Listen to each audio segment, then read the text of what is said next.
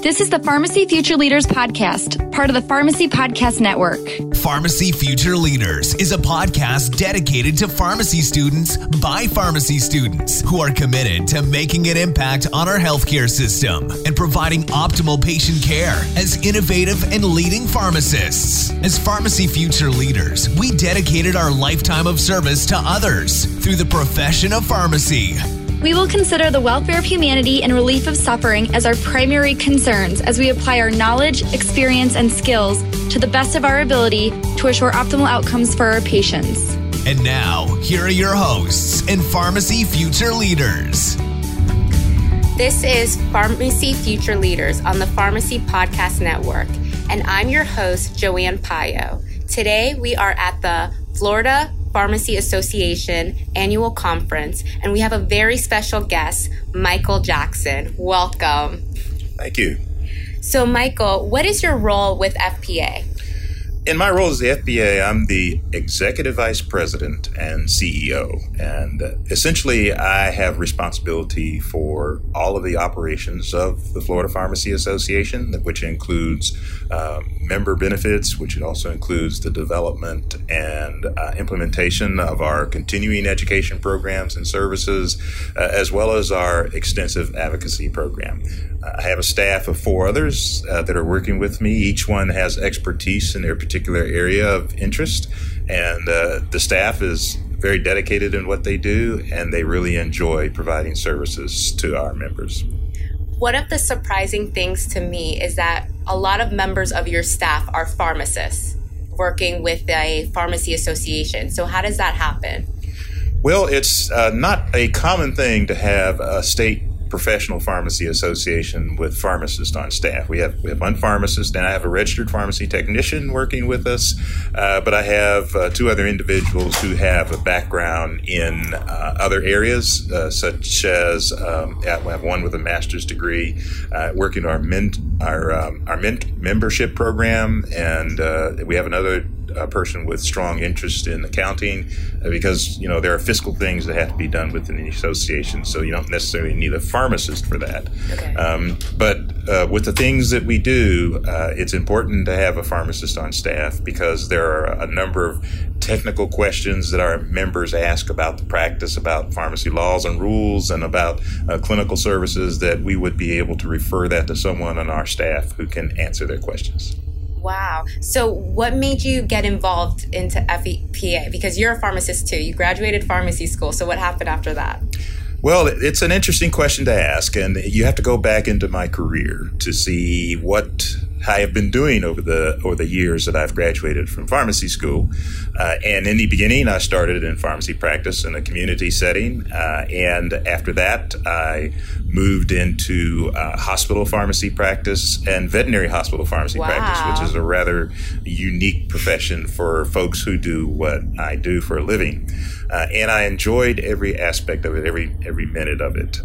After my stint in veterinary hospital pharmacy practice and human hospital practice, I moved into academia and supported Florida A&M University's experiential learning program, working as a mentor for students who were seeking their training in their final professional year, and did that for a few years, but then transitioned back into pharmacy practice and eventually got into pharmacy administration, supervising 58 pharmacies in 3 different states. And at that time, while I was doing that, I was also an active member of the Florida Pharmacy Association, involved in various roles. I was president of my local affiliated organization, and I also had an opportunity to serve as an officer of the Florida Pharmacy Association. That experience led me to realize that it's really important for pharmacists to be involved in their professional association because it has an impact on what we do. So with that experience as a member of the association and learning all the things that we do as a profession and as an organization and how we support our members, I began to realize it's important, very, very important for pharmacists to be involved. Now, at some point in time, the association needed a new manager. They were in transition with leadership, and they came to me in my role as a community pharmacy district manager with the company I was working for, and invited me to put in an application to consider a more senior management role with the Florida Pharmacy Association. And I said, why not? It's an opportunity to not only help my pharmacies that I'm working with in the area that I'm responsible for, but it also gives me an opportunity to play a higher role in helping to shape what our profession is doing, working with our volunteers. So here's my question. I'm a member of the American Pharmacists Association, but I live in Florida. So why is it important for pharmacy students like me to join the Florida Pharmacy Association when they're part of the American Pharmacy Association? Primarily because there are a couple issues to consider here. Being a member of the American Pharmacists Association, which I'm a member of, is important for purposes of advocating at the federal level, because there are a lot of health issues that members of Congress has to deal with, and we rely upon our national partners like the American Pharmacists Association to play a role in shaping decisions that are being made in Washington, D.C. The practice of pharmacy, however, is regulated by the states. Mm-hmm. And it is here in Florida and other states as well, too, that our state organization works closely with the Florida House and the Florida Senate and the governor's office in shaping public policy as it pertains to the Practice Act and what pharmacists can do. Also, the changes that need to be made in the Medicaid program to help the poor and the indigent that we see on a daily basis, as well as improving access and quality for pharmacist services. And that's kind of primarily our role with the Florida Pharmacy Association, is to help educate legislators on the pharmacy issues that are out there, and also to help keep our members informed of those changes, because everything that happens in Tallahassee at the state capitol that's related to healthcare will have an impact on what pharmacists do on a day-to-day basis. Sometimes the decisions they make are good decisions. Sometimes the decisions they make are bad decisions. But in either case, pharmacists need to have an organization there at the Capitol on a regular basis to make sure that our message is heard. Perfect. And then we have pharmacy students doing legislative days. And I know how, being here, this is my first time at the FPA annual conference, and I see how dedicated you guys are to students. And one of the things that are kind of scaring students is that a lot of students here, the pharmacy field is saturated. So what can our new upcoming graduates do to, or current pharmacy students do to set themselves apart? That is a very concerning issue for us. We are hearing from many of our student graduates that are saying that getting positions after graduation is becoming more and more competitive. It wasn't that way a number of years ago. At that time, there was a fair amount of growth that was going on in the pharmacy industry here in this state. That growth has leveled out, and then we had the recession of 2008, 2009 that resulted in pharmacists who may have retired that came back into work, and then we had new pharmacy schools that opened up, and so we have new graduates. We also have pharmacists from other states that are relocating into Florida, but there are opportunities there as well, too. The opportunities include the fact that there are at least 1,000 people a day moving into Florida. Somebody's got to take care of these folks. There is going to be a serious physician shortage over time, and we're starting to see effects of that now. So, for example, if you need to make an appointment to see your primary care physician, in many cases that appointment's going to be several months in the future. Pharmacists can do a lot of things that physicians do in a regular course of their practice. Such as 70% of physician office visits are things that pharmacists can provide services to for patients. So with that expertise, what we have to do as an organization is to work to make changes in the Pharmacy Practice Act to create more unique types of employment opportunities for pharmacy students. Okay. And that's part of the advocacy program, the legislative day events, the health fair events that we do at the Florida Capitol, because it helps to educate members of the Florida House and the Senate and the governor's office, that pharmacists are more about providing medications. We are about providing critical healthcare services to consumers, helping them to be compliant with their medications, doing medication monitoring and brown bag reviews, doing immunizations, providing higher level clinical services. The training that the students get today and what they prepare students for is for a practice that currently is not allowed by Florida law. And we have to change the laws to create more opportunities for students and to get patients and pharmacists closer together. Wow. So here's my next question for you. Let's say I decide to do a residency. How is a residency going to benefit me? Yeah, that's a conversation that you hear a lot of, particularly on college campuses, and many students are seeking residencies nowadays, and they're being encouraged to do that. And we would encourage students to, if they have an opportunity to do a residency, if they can, try to do one, because what it does is it creates a situation where your resume, your background information, and who you are is a brighter light on your resume that a potential employer would look at. So, but it doesn't necessarily mean that not doing a residency would be a challenge. So it's what you're doing when you select to do a residency, or let's just go beyond just looking at residency. Any type of additional postgraduate training creates a situation where your resume compared to a resume for somebody who didn't go through that postgraduate training, there will be a difference in it, and then that person may have a slightly higher competitive advantage for purposes of seeking different types of jobs. It just doesn't mean that you won't find one. It just means that you might have to broaden your search to get what you're looking for. Okay, so let's say I decide not to do a residency or a fellowship. I go straight into working at an independent pharmacy or a community pharmacy, or maybe an organization, a pharmacy organization. How can I then do what you're saying and make myself unique? Okay, there are ways of doing it, and I'm somewhat of an example of those ways. And a lot of it is just acquiring information and knowledge that would be of benefit to a future employer. Okay. And so this is some of the interview techniques that students should learn, and we do sessions like that right here at our annual convention to help prepare students to get through a successful interview.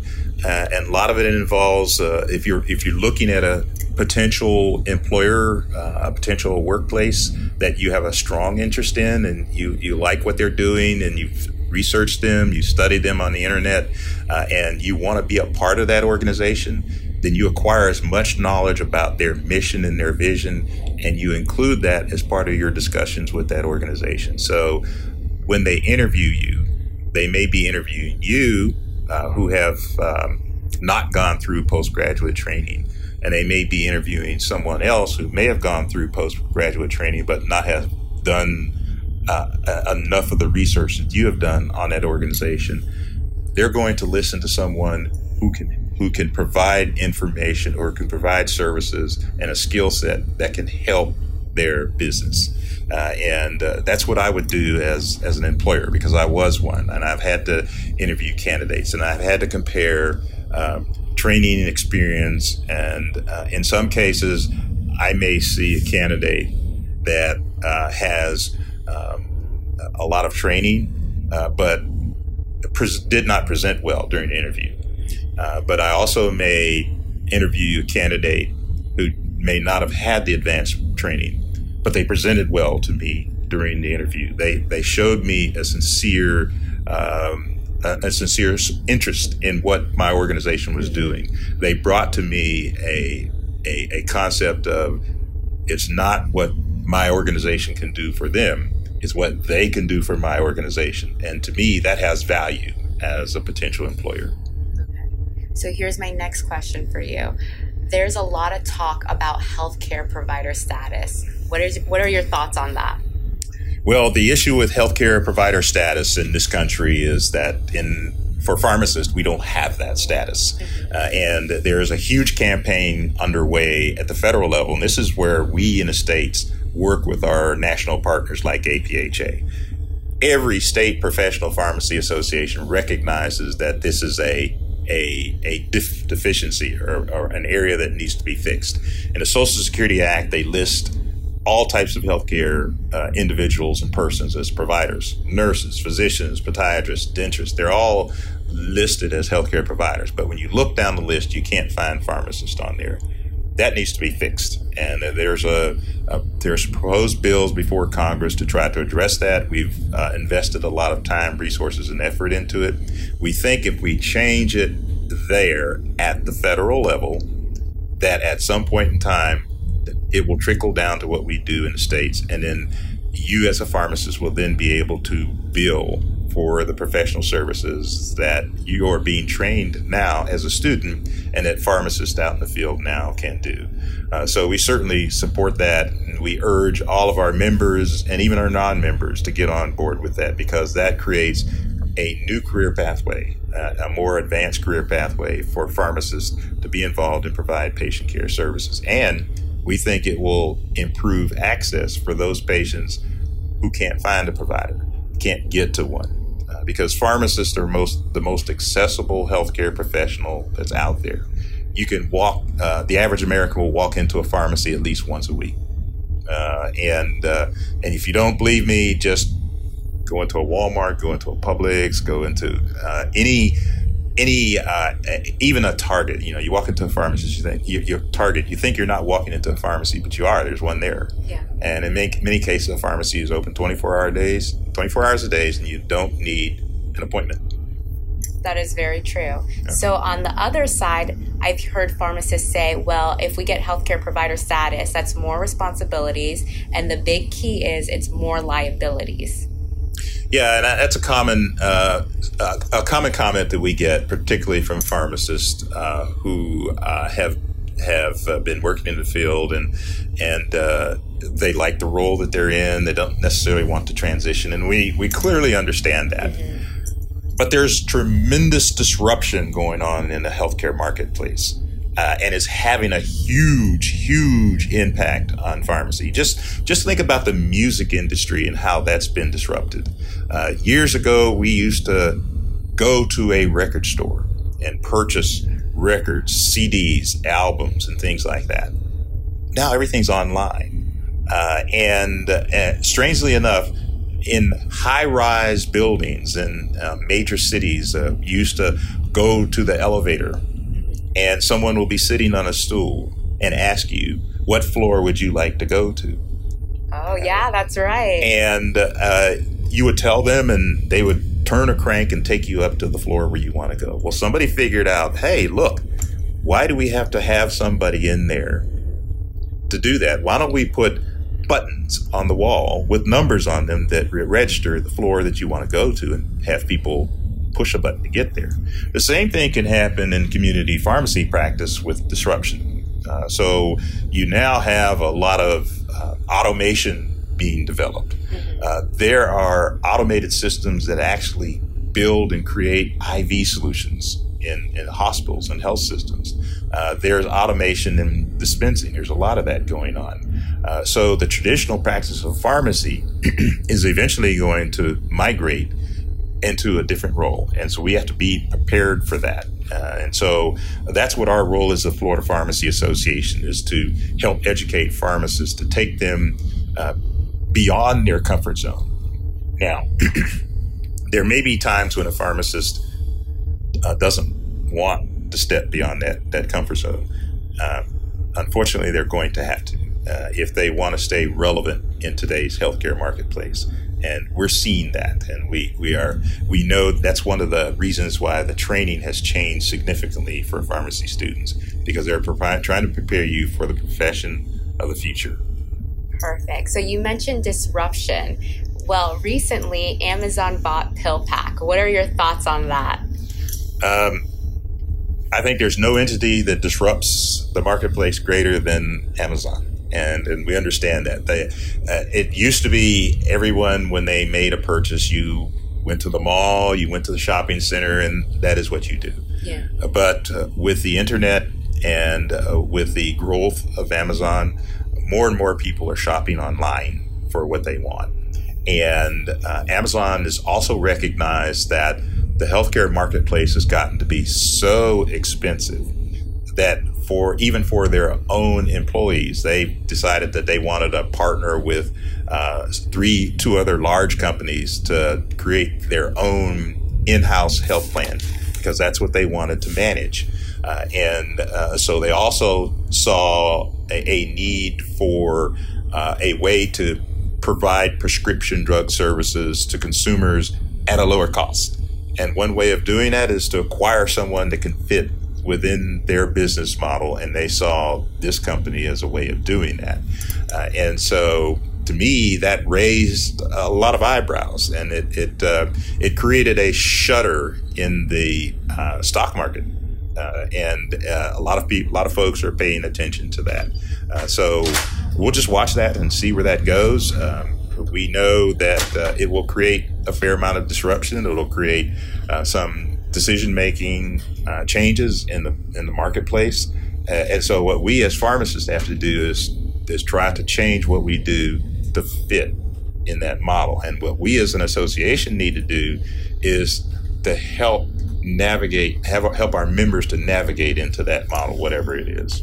And a good way to do that is by joining FPA for us Florida pharmacists and pharmacy students. Yeah, absolutely. Here is something I think you will discover as a member of the organization. We do our very best to provide to our members, the latest information that's out there. And then, of course, not every pharmacist is a member of the Florida Pharmacy Association. Not every student is a member of the Florida Pharmacy Association. But what we see, and this is evident, and I've seen it myself as a member over the years, is that with the vast amount of information that I get from the Florida Pharmacy Association, is intelligence that's helpful for me in my career. Because I will compete in a marketplace as a pharmacist with individuals who don't know what I know. And that has helped my career because I've had regional managers and supervisors come into my pharmacy and see me talking to other pharmacists, helping them in their practices. And they ask me, well, where'd you get all this information from? And my answer is, I get it from my state professional association. And with that, they see that kind of knowledge, that kind of information, that kind of intelligence is helpful to their businesses, and that's what they want. They want an informed pharmacist. They want a pharmacist that knows the issues. They want a pharmacist that can adjust to the disruption that's going on out there. And typically, that's a pharmacist that's a member of their professional association, and it also applies to students. With the Florida Pharmacy Association, we actually have an internship program where some of the students who are about to go through their P4 years, they will enroll in our internship program, and we take them through the 4 or 6 week sessions. And when they come out, they have a new appreciation for what organizations do. And they're doing some innovative things. We have an intern right now. Well, actually, we have an intern graduate that's working for the Center for Medicare and Medicaid Services, doing some very, very outfront kinds of things. Wow. And we're real proud of that. And they're not the only ones. They're doing, all of our interns that we connect with maintain their relationship with the association, and each one of them are successful at what they're doing. Yeah. Well, I just want to say thank you for joining us, but also thank you. I was able to come here as part of the Adopt a Student program. So now you have a lifelong FPA member and attender to your meetings. Well, great. Fantastic. We hope that this message will be passed on to all of our pharmacy advocate students that are out there, because one of the things that I forgot to mention is that students have been instrumental in a lot of policy changes here in this state. The students that are out there work with us to make changes in Florida laws to allow pharmacists to provide immunization services.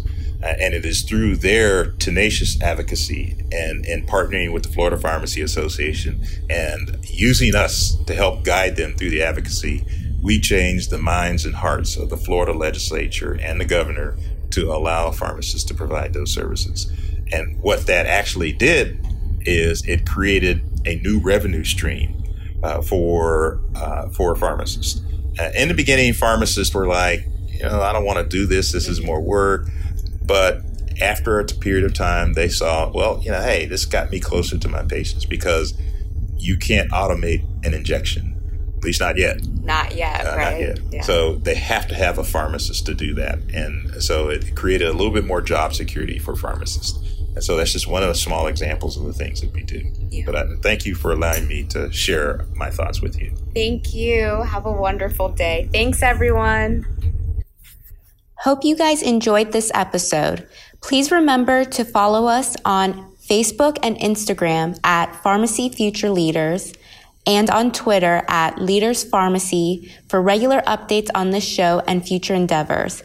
This is Pharmacy Future Leaders. The mission of the Pharmacy Future Leaders podcast is to support all pharmacy students by providing advice, direction, stories, and sharing with each other. Be sure to use the hashtag Pharmacy Future Leaders on all social media. We thank you for listening to our podcast. Please send us an email if you're interested in being on the show. Send your message to pharmacyfutureleaders@gmail.com. Just remember, never give up, stay positive, eat healthy, get your sleep, and know why you wanted to be a pharmacist from the beginning, to help others live healthier lives. We are Pharmacy Future Leaders. This podcast is a part of the C-Suite Radio Network. For more top business podcasts, visit c-suiteradio.com.